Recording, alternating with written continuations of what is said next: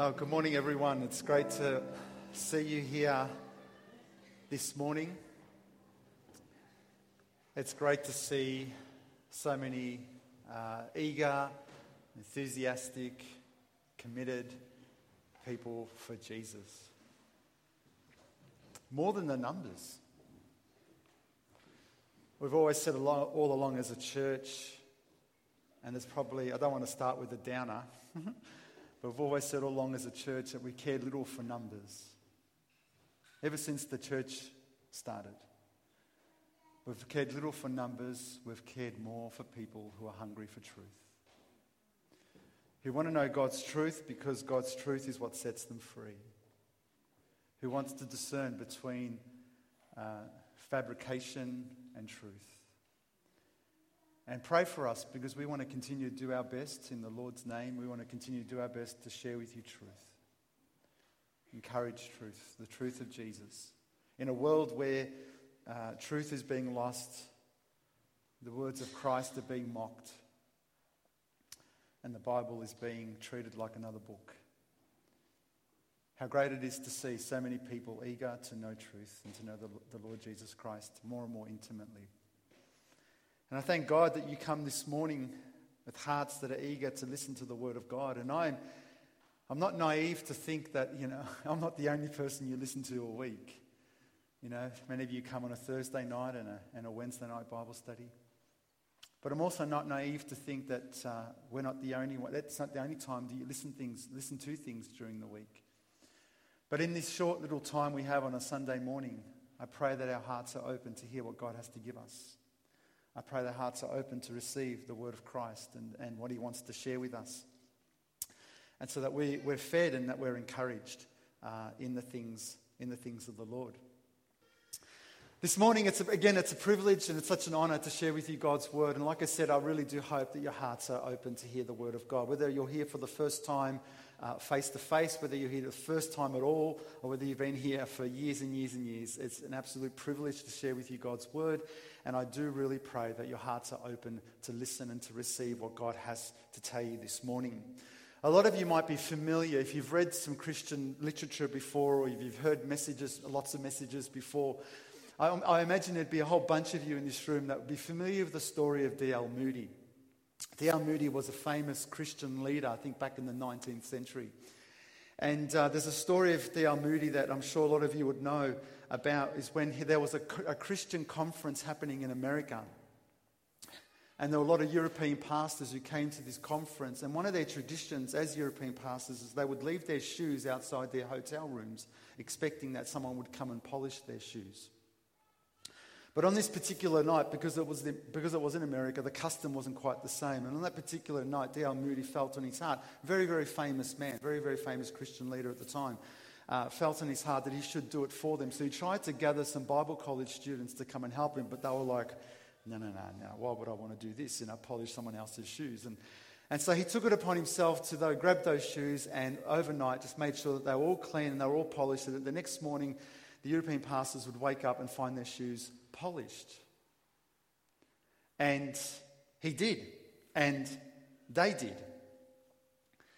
And it's an interesting story of serving or being in a place where we're actually willing to do something for other people, even if it's not necessarily expected of us. And Christianity today, I think, and the Christian churches today, I think, have become a place where things are done when it's kind of convenient for us to do them.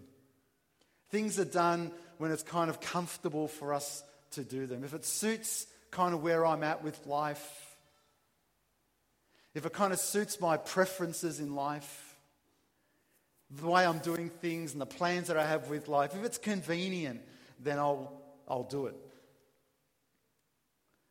And I think that sort of says something to us today about what we should be and who we should be as Christians. And people who decide to become followers of Jesus Christ, because Christianity has never been and never will be a place of convenience, a place of comfortability, a place where God's plan must squeeze somehow into my plan for it to be okay. In fact, if I can be very blunt and honest with you all, what God does, he says, give me your plans, shakes them up, and then says, now this is what I want. Because at the end of the day, Christianity isn't for us to design. We don't design it around what we want to be and how we want to live.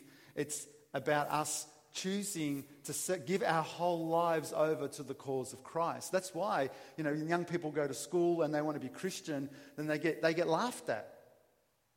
Because it doesn't fit the pattern of this world.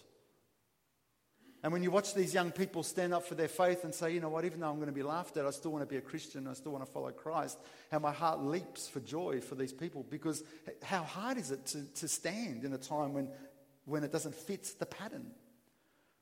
Or if you want to have your home designed in such a way that fits the scriptures, and people look outside and they think, why do you do that for? And how come you guys act like this for? And there's a kind of a misunderstanding. Well, you're not living for people to understand you.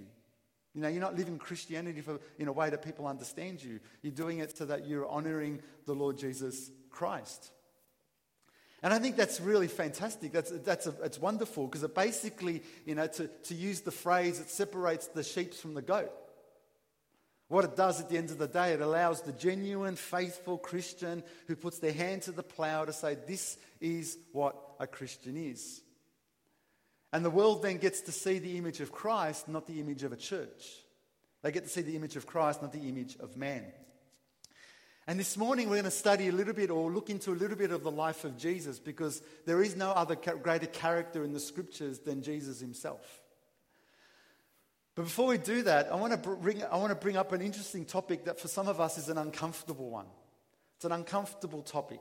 Probably for many of us, it's an uncomfortable topic. And it's this thing that we have at the bottom of our bodies called feet. It's an uncomfortable topic for some people. If someone said to you, let me see your feet. What's your feet look like? All of a sudden we get a bit nervous. They want to look at my feet. We cover our feet more than we cover our hands, don't we? We look at our feet and, show me your toes. Are they hairy? Are your feet, are your toes long? Are they short? Are they smelly? And all of a sudden we talk about feet and we get this uncomfortability in our, we just feel a little bit uncomfortable at the idea of people looking at our feet, let alone touching our feet. But we have this beautiful passage in the scripture, really beautiful passage in the scripture where Jesus decides to throw all that away and stoops to a place where he washes feet. And in that time, while it was probably not as uncommon to have your feet washed, it was certainly less common to be the one washing. Less common to be the one washing. Okay, you might have gone to someone's house and they may have been wealthy enough to have a servant that when you came to their house, that servant would wash your feet because you probably wore sandals on dusty roads, and so they would come into the home, and perhaps as a place of generosity and hospitality, their servant would wash your feet. So while it was probably more common to have your feet washed, it was certainly less common to then expect you to wash someone else's feet. But Jesus took upon himself to do this. And I want to read this particular passage this morning because I want to sort of wrap up this thing that I've been trying to talk to us about over the last couple of weeks, and this sweetness of fellowship. And how beautiful fellowship is. And while a couple of weeks ago we spoke about the sweetness of fellowship, though there was a crowd, there were men who brought their friend down the roof in order to fellowship and have connection with Jesus. And last week, how we looked at Ephesians 4 and how God is bringing his fellowship to a place of worthiness and stability and Christ-likeness and contribution to the place where God has called his people to be. I want to wrap up this idea of the sweetness of fellowship through this most beautiful, precious passage in the scripture where Jesus stoops to the place of a servant and says, hey, let me wash your feet. So let's pray. Let's ask the Lord's blessing on the Word of God as we come before his Word today and read what he has to say to us. Heavenly Father, I thank you for this morning. I thank you for the many, many hearts that want to come and open up their hearts to receive what you have to give them. We're not a place that wants to glorify ourselves. We're not a place that wants to honor ourselves. We just want to see you glorified and honored, Lord Jesus Christ. So I pray, Lord, this morning that we'd break every barrier, that we would come to a place that imitates you, that we would come into intimate fellowship with you, Lord Jesus, and that we would know what it means to fellowship with you and with one another. So, Father, help us come today. Help us to see the beautiful image, the picture of our Lord and Saviour lowering himself to wash the feet of his disciples. Speak to our hearts, I pray. In Jesus' name. Amen. So if you can follow me this morning, we're going to read from John chapter 13. And I want to read this passage to you. And I will read through it first of all. And then I want to highlight a few points from this passage. So if you've got your Bible with you, open up to John chapter 13. And let's have a read together of this really remarkable passage of Jesus doing what servants do and washing feet, and not thinking or considering himself to be too good for this very, very lowly task. And this is not long before his own crucifixion, and a great image, a great story, a great testimony that he leaves his disciples. John chapter 13 in the New Testament. Now before the feast of the Passover, when Jesus knew that his hour had come and that he should depart from this world to the Father, having loved his own who were in the world, he loved them to the end. He loved them to the end. After supper being ended, the devil having already put into the heart of Judas Iscariot, Simon's son, to betray him. Jesus, knowing that the Father had given all things into his hands and that he had come from God and was going to God, rose from supper and laid aside his garments. He took a towel and girded himself. After that, he poured water into a basin and began to wash his disciples' feet, and to wipe them with the towel with which he was girded. Then he came to Simon Peter, and Peter said to him, "Lord, are you washing my feet?" Jesus answered and said to him, "What I'm doing you do not understand now, but you will after this." Peter said to him, "You shall never wash my feet." Jesus answered him, "If I do not wash you, you'll have no part with me." And Simon Peter said to him, "Lord, not my feet only, but also my hands and my head." Jesus said to him, "He who is bathed needs only to wash his feet, but is completely clean. And you are clean, but not all of you."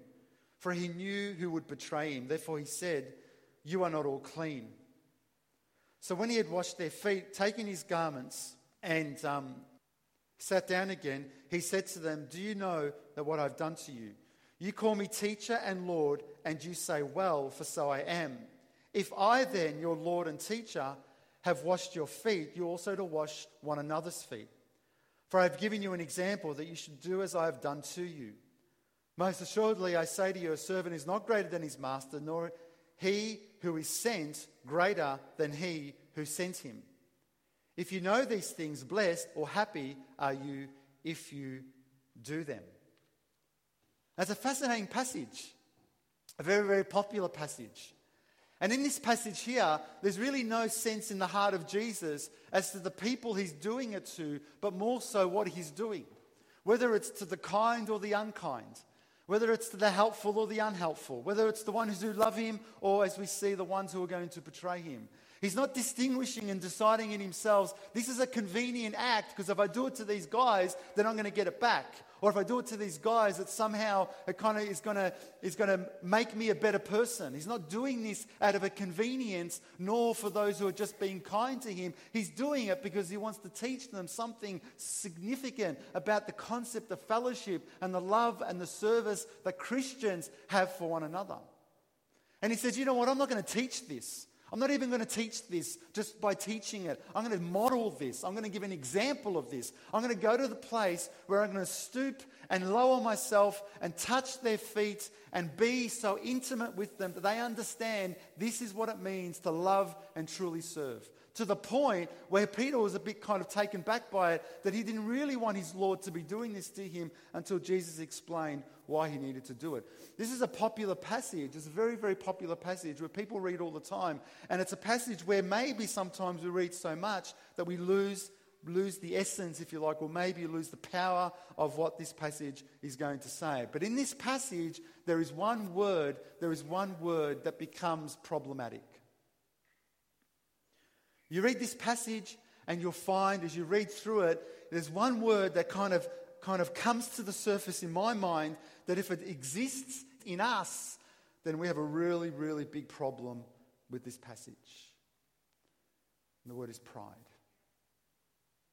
The word is pride. Pride is such a destructive thing. Pride is like, it gets into the heart and the fabric of a church, and if it goes undetected, somehow what happens is eventually things begin to crumble. Things begin to get destroyed. It feeds into the heart and fabric of people's lives. It feeds into the hearts and fabrics of people's homes, people's relationships, even marriages. And if it's not detected soon, and if it's not detected early, and if it's not detected honestly, it begins to destroy and crumble the foundations of people's lives, even the church, brothers and sisters.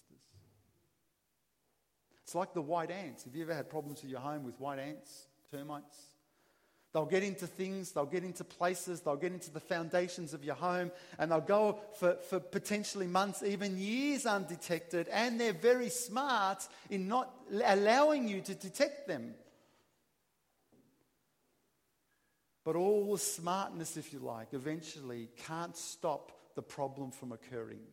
And as much as we want to try and hide the pride in our hearts that somehow we think ourselves to be too good for people, or somehow we can't find ourselves lowering ourselves for people, no matter what it is that we try and do, the more we try and make pride somehow non-existent or not obvious in front of other people, eventually it will rear its head, and the destruction that it has been causing all along will come to pass. And we are fools to think that we can cover or manage our pride forever. Oh, no one's going to see. No one's going to tell. If deep in my heart I'm easily offended, or deep in my heart I somehow feel arrogant towards someone, or deep in my heart I think, oh, why should I go speak to them? They've never spoken to me. Or why should I call them? They've never called me. Or why doesn't so-and-so call me? I see how they talk to that person, they don't talk to me like. Deep in our heart, if we don't deal with it at that level, it is going to eventually destroy the foundations of our faith and the foundations of our church. Believe me, the scriptures teach this. The scriptures teach the power and the influence of being so proud that we want things done conveniently for us. So much so that we'll care for those who are kind to us, but we'll care less for those who are unkind. So much so that if helping someone is not convenient, then we try and avoid it. All these things that feed into this idea of love, or take away from this idea of love and service.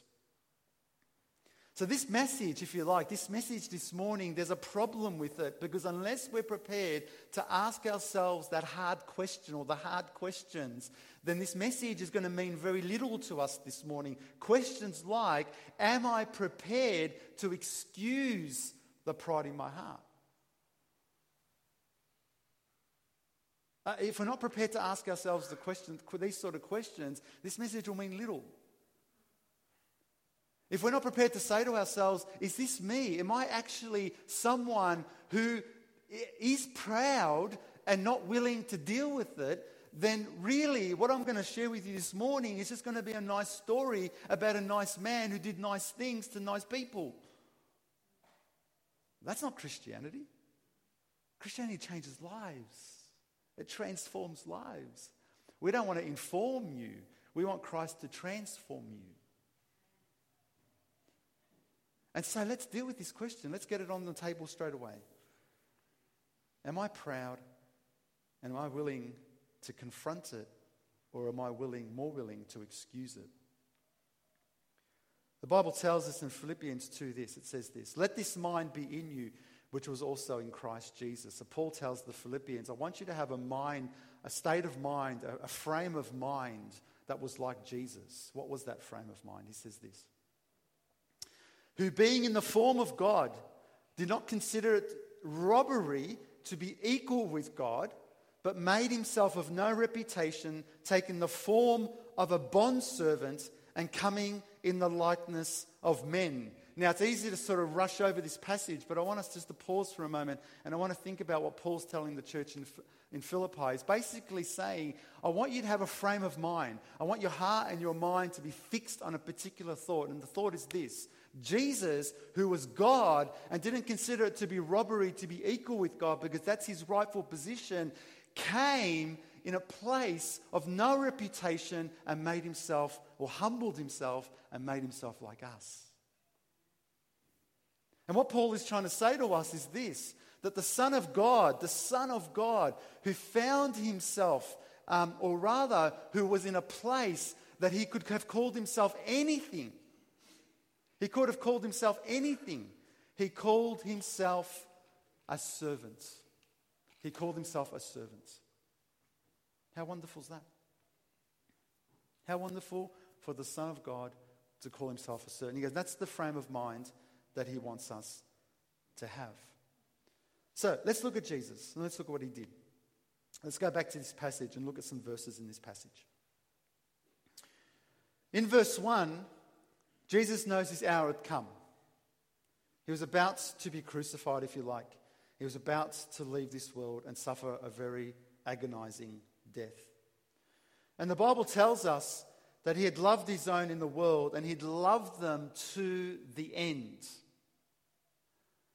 And already what the Bible is painting here is a beautiful picture that everything that Jesus did and everything he lived for was to be in a place of, was driven by, with a heart of love. So much so that he loved his own, but he loved them to the end. And this is where our first great challenge happens when it comes to this passage. Because we're great, human beings are great in loving people to the point where it's convenient for us to love them. But when it gets tough, and it gets hard, and they do things that are uncomfortable, or they become less like us, or they become annoying, or whatever, then it's difficult for us, it's difficult humanly to continue to love them to the end. But the Lord Jesus Christ models something beautiful to us. He models something that we read in 1 Corinthians 13. He models a love, the Bible says, that never fails. That what he's able to do is to say, I know what you like. He knew his disciples. He knew the ones that were vocal. He knew the ones that probably did less. He knew the ones that were going to betray him. He knew all these people, but he understood something significant. His call was to love them to the end. He wasn't loving them because they loved him. He wasn't loving them because they treated him nice. He wasn't loving them because it was convenient. He loved them to the end. And therein, brothers and sisters, is the very essence or definition of love. Love isn't convenient all the time. Love isn't comfortable all the time. Love isn't always going to suit our preferences all the time. But love models Christ. We love until the end. We don't wait to be loved in order to love, but we love.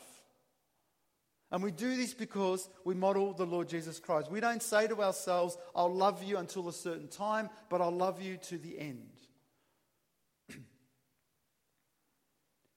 And I think that's where it all begins. And as a church, whether your feet are hairy, smelly, if your toes are long, or your toenails are longer, we love you to the end. Because does it really matter? Does it really matter? Verse 2, and supper being ended, the devil having already put into the heart of Judas Iscariot to betray him. Now, this is a very interesting passage. Listen to this verse here for a moment.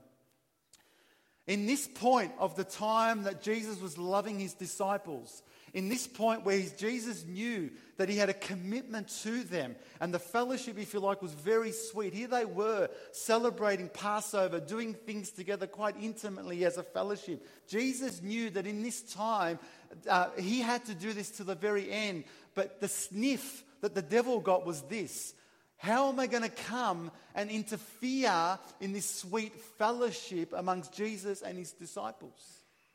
And I want us to understand something very significant here, brothers and sisters, that the devil has always worked and will always work in the midst of the fellowship of God. Let us not be naive. He will come when he gets a sniff of the fact that the fellowship is growing and loving one another and committed to one another. He doesn't sit back and watch it like a Netflix. He gets involved, and he gets involved very well because he's smart and he's sneaky, and he wants to drop seeds of discord because he wants to create a disunity because Christ is promoting and preaching a unity amongst his people. And so what he's doing here, he does no less to the church today. And any fellowship that wants to gather together sweetly, whether it's a home or whether it's a church or whether it's a marriage or whether it's friendships, he gets it in his mind to want to come in and interfere with this, just like he got it in his mind here to interfere with the sweetness of the fellowship of Christ and his disciples. But you know what the good news is? The devil could try.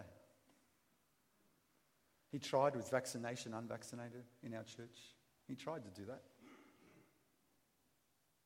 He tries when people say things like, "Oh, but why can't I be part of that group?" But they're part of that group, or how come they spoke to me like this? He'll try. He'll do all sorts of things to try. But the good news is, brothers and sisters, that we're not ignorant of his devices.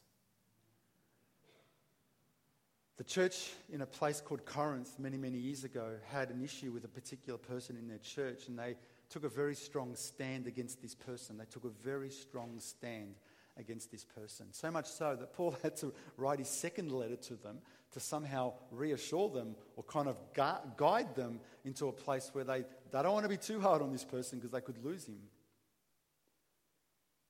And he writes this to them. He says this, "Now whom you forgive anything, I also forgive. For if indeed I have forgiven anything, I have forgiven that one for your sakes in the presence of Christ, lest Satan should take advantage of us. For we are not ignorant of his devices," he tells them. And so what Paul is doing is being very perceptive. He's saying, you know what? I'm seeing something in your enthusiasm, but I'm seeing a seed that's beginning to grow, and I want to address this seed because we're not naive of the devices in which the devil uses. So while he tries to step in and do things that are going to get into your heart to create a place of pride, he says, we're not naive of this. We're not naive of this, and we need to come to a place of humility.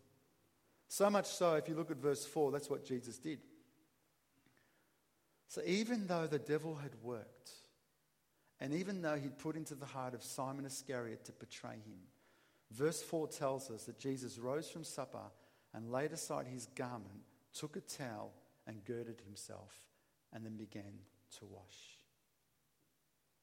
He laid aside his garments. Now, one of the reasons why people would have laid aside their garments in those days and taken something and wrapped around him is to be able to get down on his knees, whatever he had to do, and not allow his garments to get in the way of what he was about to do and serve them. You get that? Because you imagine if you're sort of kneeling on your garment, you're sort of, falling over because of this. So what he does, he takes away every single hindrance that will get him as close as he can to the people that he was going to wash feet, love, and serve. You're getting the picture, aren't you? Oh yeah, we can love and serve one another, and we can have all these little reasons why we do it from a distance, or we do it cautiously, or we do it, protectively. But to take away every hindrance and barrier and say, you know what, I'm not doing it because you're kind to me. I do it because I love you. I don't do it because somehow I'm going to get something from you. I do it because I love you. This is the sweetness of fellowship, brothers and sisters. This is the church. This is Christian. Do you get that? This isn't a great, somehow another level of Christianity. This is Christianity. And to be able to be in a place where you say, I get that. I know that the world will tell me you don't deserve this. Like as if they would have said to Judas Iscariot, you don't deserve him to be washing your feet, Judas. Just get on and do what you got to do. Get out of here. But he does this. He removes every hindrance because he wants to get as close as he can and wash the feet of his disciples. I tell you the truth, brothers and sisters, that if there was pride in the heart of Jesus, he could never have done this.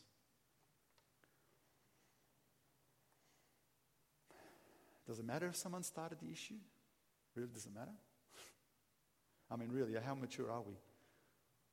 Oh, but they started the issue. Does it really matter? Yeah, but they said that thing first. Yeah, does it really, really matter? So Judas started it first. Does it really matter if they don't deserve it? Fear, pride, arrogance, bitterness, and so on. They're all going to get in the way. They're all going to be hindrances. They're going to stop us from stooping lowly, humbly, and washing the feet like a servant washes feet. I want you to consider who's doing this for a moment. It's Jesus. I want you to consider for a moment who's doing this. Remember we said before he was in the form of God and didn't consider it robbery to be equal of God? I want you to look at this for a moment. John tells us this. In the beginning was the Word, and the Word was with God, and the Word was God. That's a reference to Jesus. In the beginning was the Word was with God, and the Word was God. And here he is, humbling himself to wash feet. I don't know, can we even wrap our brains around that? I can't.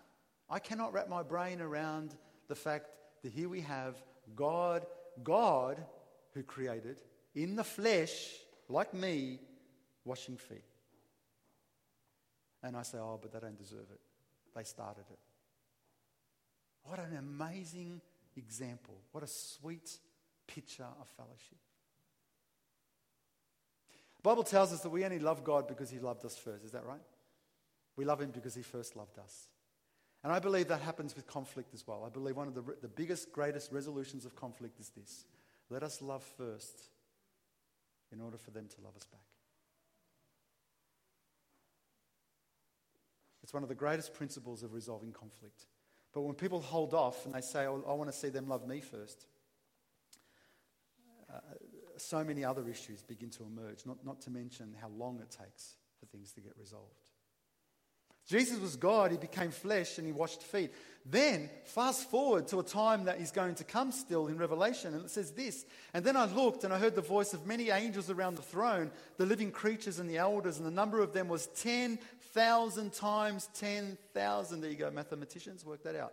10,000 times 10,000. And thousands of thousands saying with a loud voice, worthy is the Lamb who was slain to receive power and riches and wisdom and strength and honor and glory and blessing. So in a time to come, you've got thousands and millions, you've got angels around the throne saying to Jesus, worthy is the Lamb.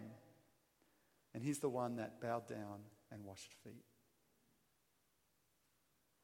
That's remarkable. It's remarkable. To get our heads around the idea that God was in the flesh washing feet, the same one where thousands and thousands and thousands of creatures and elders and angels were around the throne giving praise and glory to him. Here's what I think. Whether you like it or not, or whether you take it or not, here's what I think. If you remain proud toward other people, like you can't wash their feet, for example, it's probably because you still remain in a state of pride before God. I'll say that again.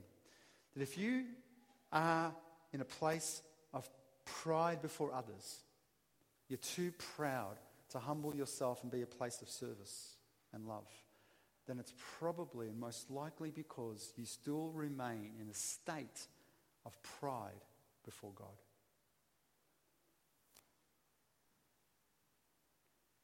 And you haven't come to the end of yourself. You're holding on to self. You're struggling to let go of me. There's me that has to be saved. There's me that has to be protected. There's me that can't resist the temptation of having my way and stating my way. It's a bit like when John says, if someone says, I love God and hates his brother, he's a liar. Because for he who does not love his brother whom he has seen how can he love God whom he has not seen? It's the same principle. You say, I don't love my brother, but I love God. Oh, I love God. And John's saying, what are you talking about? How can you say that you don't love your brother and that you see them, your brother, and then you say, I love God who you don't see? It takes more faith to believe that. And it's quite interesting, and I think it's the same thing. If we remain in a place of being proud towards other people, it's most likely because we are in a place of pride before the Lord. And then verse 8 and 9, if you go to verse 8 and 9, it's interesting, this passage. Peter says to him, you shall never wash my feet. And Jesus answered him, if I don't wash you, you have no part with me. And Simon Peter says, Lord, not only my feet only, but my hands and my head. It's so characteristic of Peter. You know, Peter saying, you're not washing my feet. And Jesus saying, well, if I don't wash your feet, you can't be part of me. He goes, oh, then wash all of me. And just wash all of me. You know, the sweetness of fellowship begins with this. Being washed by the blood of Jesus. And for some of us in this room, we get that. We get how sweet it is to be washed in the blood of Jesus, to be forgiven of our sins, to have found peace with God. Our sins no longer condemn us. Our guilt has been released. Our freedom is before God, not before man. And for a lot of us in this room, we get that. And the sweetness of that fellowship, by nothing that we've done, but accepting the free gift of God through Jesus to be washed and to be forgiven, is the entry into this very sweet fellowship with God. But for some in this room, we still may not get that. That sweetness of fellowship with God begins with this question, are you washed? Are you washed by the blood of Christ? Are you cleansed from your sin by the blood of Christ? Not because someone has told you you're clean, but because the Lord Jesus has washed you clean. That's where fellowship starts. And this morning might be an opportunity for you to say, you know what? All this talk of fellowship with God and fellowship with others, I feel one step removed. I feel out of this because I don't know the very beginning of this, and that's the cleansing blood of Jesus to wash me clean of all my sin. And this morning may be an opportunity for you to say and pray with me, with us this morning, Lord Jesus, I'm done doing life my way. I'm done living life where sin is controlling me. I want to be washed. I want to be cleansed. I want to be made free from this. I want a new life in Christ. Because what Jesus is saying, if you don't let me do this, you have no part with me.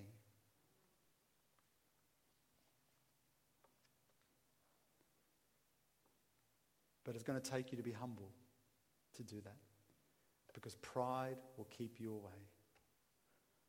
Pride will say, not this morning.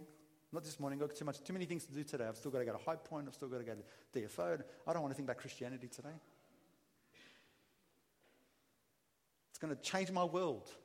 I've got a party next Saturday night.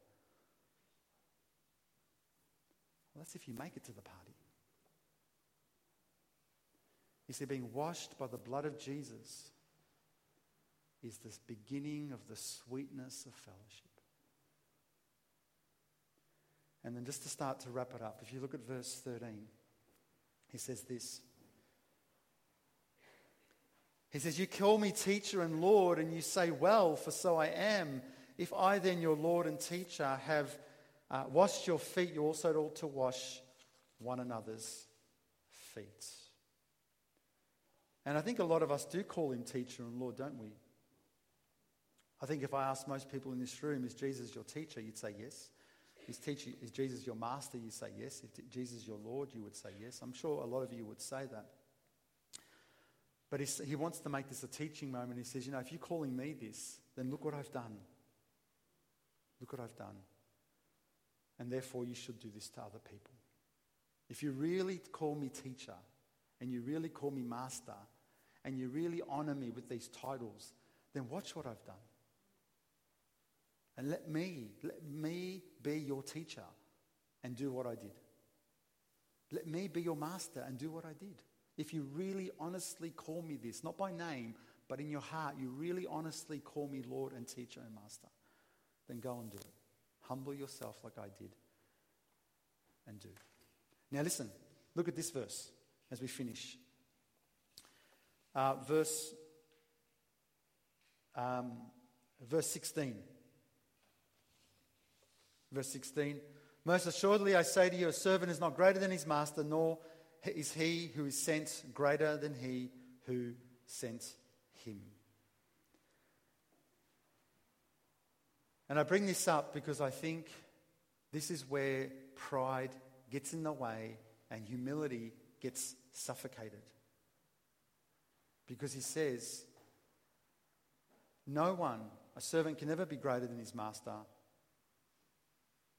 or the one who's sent greater than him who sent him. That's just natural. You don't look at a servant and his master and say, oh, the servant's greater. That's just a natural thing. Unless we see ourselves greater than Jesus. Wow, that's proud. Oh yeah, that was good for Jesus to do, but for me, no thanks. So unless we see ourselves greater than Jesus, then there might be a problem. We're too proud. Okay, some of us might be thinking now, that's way too far. I'll never see myself greater than Jesus. Okay, well let's not think about that for a moment.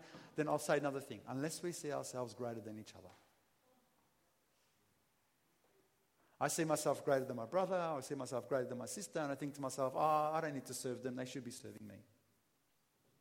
They need to approach me first, I don't need to approach them first.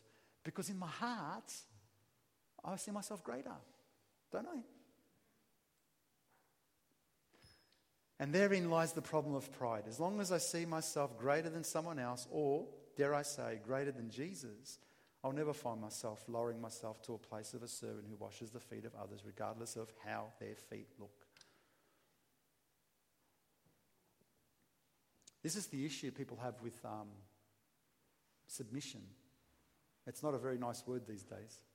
Well, it's made to be not a nice word these days.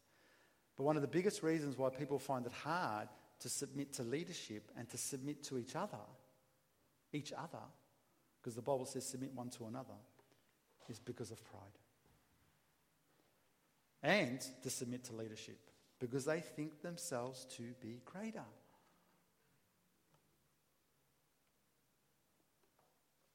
But I want to end with the way Jesus ended. He says in verse 17, if you know these things, blessed or happy are you if you do them. So we can walk away today and we can say to ourselves, oh man, I've got to find myself in a place of service. I've got to humble myself now. This pride I've got to deal with. Life's going to be miserable. And I think, whoa. What do you mean life's going to be miserable? What do you mean all of a sudden life's going to be like restrictive? And I've got all these bunch of rules now. I've got to help people and serve people. Hang on, wait a second. When I read the scriptures and I see the life of Jesus, I see things like this. More blessed to give than to receive. When I read the scriptures, I hear Jesus saying things like this, blessed or happy are you if you do them. And I don't know if there's anyone in this room that will say to me confidently, you know what, in life, I don't want to be happy.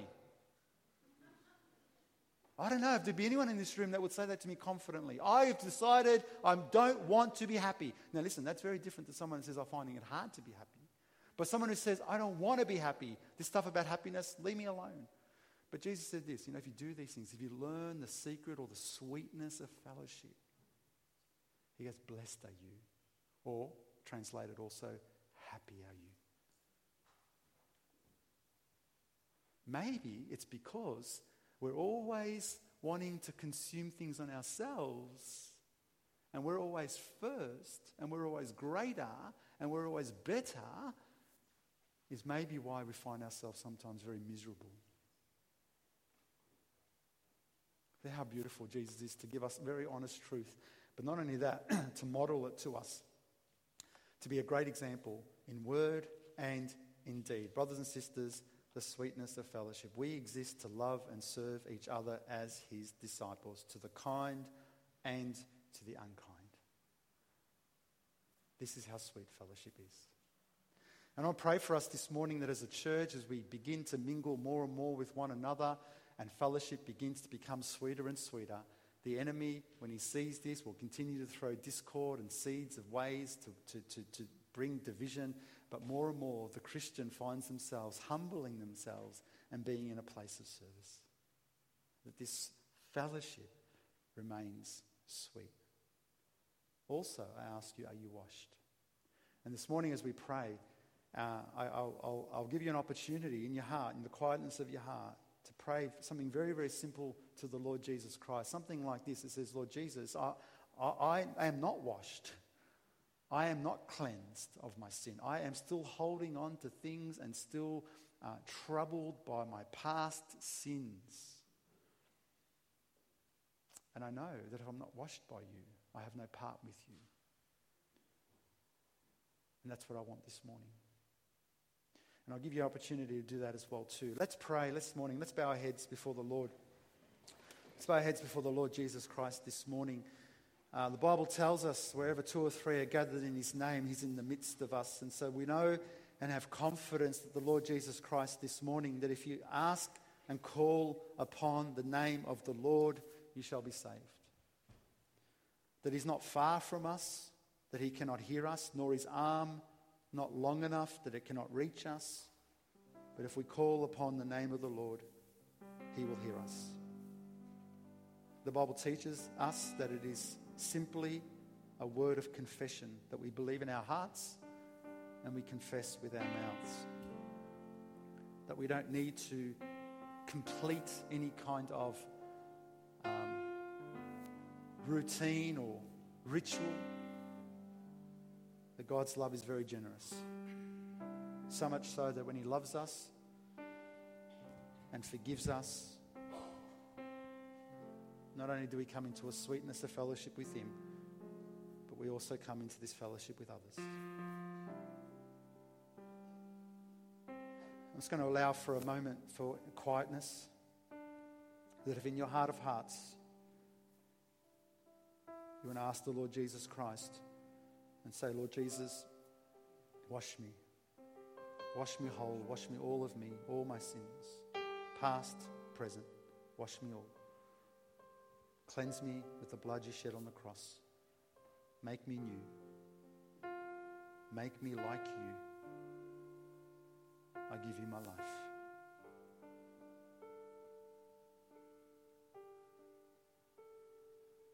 Pride is going to get in the way, brothers and sisters. Pride is going to stop you.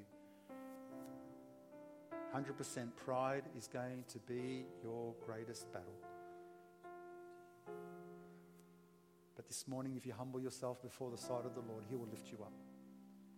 He will lift you up into fellowship with him, into the great call that he has for you.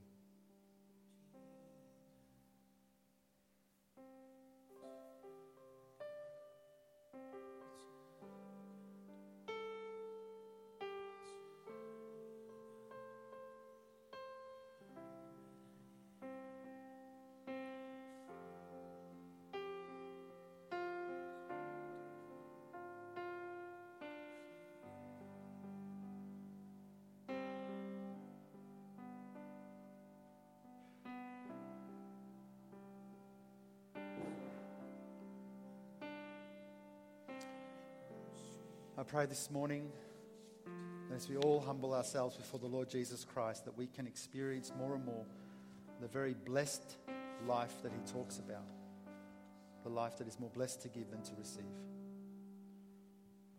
Let me pray for us. Heavenly Father, I thank you for this morning. I thank you for your word and your word that speaks to all our hearts. Father, none of us, Lord, are greater than each other. But you are the head of this church. You are the Lord of this church. And I pray that you would help us to be in a place of humility, of love to the end, and of service to each other. Father, may you continue to make this fellowship sweet. An unbroken fellowship that removes every barrier, every hindrance, and every smell of self. That we may love purely and genuinely. Father, I pray for those this morning who may have prayed and asked you to cleanse them and to wash them. I pray you strengthen their faith, that you encourage them, that you show them your glory and continue to be their peace. May they surround themselves by you, your word, and by those who love you and those who care for them. Continue, Lord God, to build faith in them and faith in all of us, we pray in Jesus' name. Amen. Amen.